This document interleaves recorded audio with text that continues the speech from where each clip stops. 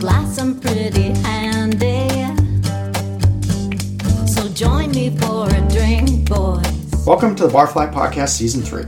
My name is Jeff Burkhart, Barfly columnist for the Marin IJ and author of the book 20 Years Behind Bars, The Spirit of the Adventures of a Real Bartender, and its sequel, 20 Years Behind Bars, Parole Denied. Today, my co-host is Kevin Blow, restaurant consultant and former community director of the online review site Yelp. Welcome, Kevin. Have a drink on me. Welcome back to the Barfly Podcast. Now, with the recent release of the new James Bond film, No Time to Die, we felt that a James Bond martini-type guest was needed. And since we couldn't get Daniel Craig, we thought it was appropriate to invite back Marsh Mokhtari, the founder of Grey Whale Gin, host of Food Network's Extreme Chef, and the secret agent from Geico's James Bond spoof commercial, The Squirrels Are Back in the Attic. So welcome back, Marsh. Thanks for coming up here on a blustery Northern California day. No, it's a pleasure. I'm actually enjoying this wetness up here. It's a big difference from Southern Cal. Well, hopefully Southern Cal will get its own little dose of it. Fingers crossed, we need it. But what do they say? Get out of those wet clothes and into a dry martini. There you go. I love that. Nice segue. And well, I think that's our kickoff point. The new James Bond movie is out. Of course, it's Never Say... What is it? No Time to Die. No Time to Die, of course. Yeah. And that means that we're going to be getting James Bond martinis left and right. Oh, yeah. So, of course, the obvious first James Bond martini was the Vesper Martini. The Vesper Martini, unknown to most people, it's actually 75% gin. That's right, the way it should be. Right. Yeah, I mean, everyone thinks that James Bond drinks vodka martinis, but his first one was a gin martini. And you obviously make Grey Whale Gin. I do, yeah. Which is excellent in a Vesper. Cheers. And also excellent in the martini. But why? Well, I think, if you go back to the classic cocktails, there's a reason that they're classics. The classics are around, they worked on these cocktails back in the day, and they found the right way to drink alcohol. And the gin was the very first martini ever, yes. Period. We didn't have vodka. So for me, it's always about the flavor. If you look at vodka for me is a little bit like tofu. It takes on whatever you add to it, that flavor profile. So a gin is an opinionated version of that. So gin is just vodka. Let's get over ourselves. For your listeners that don't really know what gin is, gin has to have one ingredient, and that is juniper berries. As long as it's got juniper berries within that botanical mix. So if you think of gin as basically a vodka with a tea bag in it, and that tea bag has predominantly juniper berries in it, then we've created gin. There's a multitude of varieties in between. Our gin is based on botanicals found right along the migratory path of the gray whale, hence the name Grey Whale. And we've got botanicals like juniper berries from Big Sur, California, limes from Temecula, fir trees from Sonoma, right on outside the distillery, and kombu sea kelp from Mendocino. Umami. Yes, you know it. And mint from Santa Cruz, actually from a little farm up in Pescadero. And then this wonderful fat component, almonds from the Central Valley, from Cape Hills Orchard. Now, fat is an important aspect now because we hear a lot about fat-washed cocktails. Oh, yeah. And the idea behind having fat in a cocktail is to enhance its flavor because the botanicals adhere to that. Correct. Yeah, it's just like any chef. The very first thing you do if you're a French chef, if you're Thomas Keller, you're throwing butter in a pan, then probably garlic, and you build your flavors from there. And that fat content, like you just said eloquently, it holds the flavors together. For us, that almond component, we don't use very much, by the way, only about a pint in an entire batch, but it really, really adds to the experience and the mouthfeel. And of course, since it's distilled, there's no allergen problem there. Yeah, right? The allergen doesn't come through on the line arm. So that's the same thing with the old gluten argument, that gluten's a protein, doesn't transfer over in distillation unless you add it after the fact. Exactly. Right? So your product is technically gluten-free, but I'm sure you can't say that. Because we can actually, because our base distillate is derived from corn. Oh, okay. So corn has no gluten, but you're correct.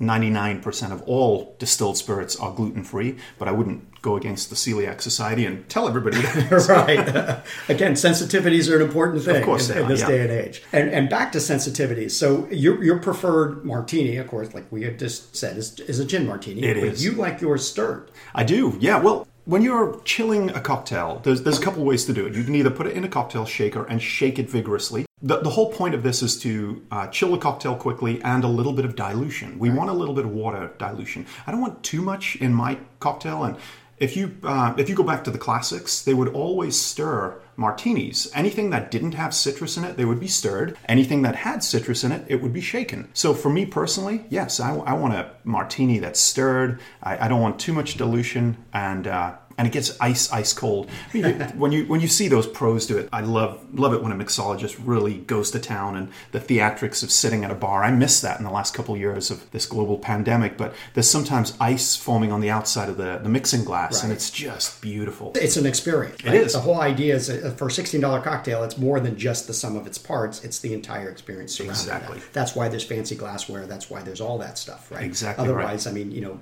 gin in a coffee cup says a whole different thing than gin in a martini For sure. glass. But back to the James Bond thing, a lot of people also don't understand that James Bond didn't, of course, drink out of a martini glass. It wasn't until Remington Steele actually ordered one in a martini glass that it came in the conical glass. Oh, it did? Before that But was... what did it come in before? Oh, originally it was a coupe. The first yeah. one was a coupe, and then the second time he ordered it in Dr. No, it was some sort of weird little sake cup. Oh, I love this. But I didn't know this. Well, you find out these things. Like I just recently did a story about the medium dry martini, right? Because after the Vesper, which was the first one, which is the 3-to-1 gin with the Lillet, Bond orders a medium dry vodka martini. That's what it's known for. And what's medium dry? Well, medium dry is not an extra amount of dry vermouth. It's a mixture of sweet and dry, which of course... Yeah, it's I'm kind of a shock, right? Because it would be a red drink. Yeah, it's going to have a little red tinge to it. Yes. Yeah. And if you shook it, it would be foamy. So, again, we get these retroactive cocktailians, and sometimes they don't quite understand what they're doing. But the idea is those proportions, those recipes were designed 100 years ago, and they've stood the test of time. And they're still valid today. There's nothing new being invented under the sun in that regard. But what is different is in the 60s, the standards of identity had codified what gin could be, what vodka could be. And so after those Bond movies, things started to move in a different direction. And gin is definitely moving in a different direction, I would think. Yeah, I think so. And let's get right back to James Bond for a quick second here. I think the reason he shook it, I mean, he's a rebel, right? He didn't want to be the same as everybody else. And you remember when James Bond was written by Sir Ian Fleming, this was a time when everybody was stirring a martini cocktail. And he is like, no, I'm going to do a cocktail shaken, not stirred. Right. Why? And I keep going back to, well, hang on. This guy's an assassin. He's holding a gun. Right. He wants to be compos mentis when he's shooting that gun. He doesn't want it to go off and miss the intended target. The more dilution you have, the less alcohol. I mean, he's got a lot more water going in a shaken cocktail. Plus, it's different, and he wanted to be a rebel. Right. Well, and also, remember back then, vodka was 100 proof. So the idea of gin was a lower proof idea, so you're kind of neutralizing the vodka and the gin kind of getting this about 90 proof, which I believe is what Grey Whale is, right? Yeah, we're 86 proof. Right. Yeah, so just, right just in a that little target. below it. Yeah. So again, makes it a little more palatable, a little softer on the tongue, not quite as bracing, and you can have 2 martinis. Oh, God, right? yeah. So that's, these newer, a lot of these newer cocktails, they're shooting the proof up, and the proof becomes a problem because 320 proof cocktails, and you're not going to be shooting anyone, or at least accurately. So, but again, this new generation of gin is different than the old generation. It is. It absolutely is, and I think it's a sign of just modern shipping times. Back in the 1700s, 1600s, when Geneva was around. Geneva is the original version of gin. It came over from the Dutch, and very heavy on the mouth. Yes, very much so. I mean, juniper berries are a conifer tree that's grown all over the world. It's one of the oldest trees on the planet. It's a beautiful little berry. It looks like a little blueberry, it's very, very dark purpley color, and it smells like a Christmas tree. It's got that intense piney component, and that's what people love about gin, and that's what people hate about gin, the people that don't like gin. And what I would say about Grey Whale is we use Californian juniper berries as well as the traditional juniper berries. We use a blend of both, and what you get is a much more softer cedar component with our gin. So I think the folks that have this misconception in their head that, I hate gin, or let's call it gin what it is, juniper vodka. They don't like that juniper vodka flavor profile, but then when they try Grey Whale, they go, oh my gosh, there's something really balanced about this. You've got that creamy mouthfeel and then a little bit of citrus with the limes, and that they don't even know what the kombu sea kelp is, but that's something that's used in miso soups and ramens, so it's got this earthy, dashy flavor profile that is just magical. So the first time they try it, they're like, oh my gosh, I could drink this just with an ice cube. And that's not something you traditionally think of as drinking gin with an ice cube, but James Bond was doing it. That's true. And the other thing is that these new gins are much more approachable from that very dynamic, much so. Because again, that's the getting clubbed over the head with a Christmas tree isn't quite as nice as just having a hint of it. Exactly. And I think I've been, I spent yesterday in San Francisco, and I went and hit up a couple of our accounts, and what I'm seeing, and it's a beautiful thing, that a lot of the bars are starting to open back up. I mean, of course, we're all being very careful, but what's lovely to see is that the classics are coming back. I'm starting to see gin fizzes on the menu. I'm starting to see some of those old, beautiful, traditional cocktails, and I don't know what that is, whether it's kind of a knee-jerk reaction to this being confined for so long that we just want to go back to what we know and love, and we're not trying to do any molecular gastronomy right now in the cocktail world. It's just, give me a great martini, give me a gin fizz, give me a Ramos gin fizz. And if you've never tried one of those, or even a gin sour, wow, with egg whites, it is phenomenal. Again, back to the basics, right? Mm-hmm. I mean, the idea is, even Bond says, I think in Casino Royale, that he calls ordering persnickety drinks a little old maidish. Yes. And everyone emulates that, right? And so he's making fun of it in the original book. But I think when there's pressure on anything, we always revert back to what works and what's good and become less experimental. And the idea is that those classic cocktails all work. But the idea also is gin is something, right? Vodka is the absence of something. Vodka strips out all the flavor. That's generally the profiles that they do, flavored vodkas aside. But gin has you can taste it. Absolutely. And so that's what I think people are gravitating towards. They've had enough of these cocktails that are flavorless or are lacking in flavor, because again, neutral grain spirit is neutral. Correct. Where gin has all these wonderful properties to it, right? The citrus and yours is very much, there's a big upswing right now in Japanese style gins, and yours was out before most of those came along, but is similar in that style. Yeah, absolutely. Look, I think, I touched on it earlier with the traditional London Dries and the Scottish gins. They've really dominated recently.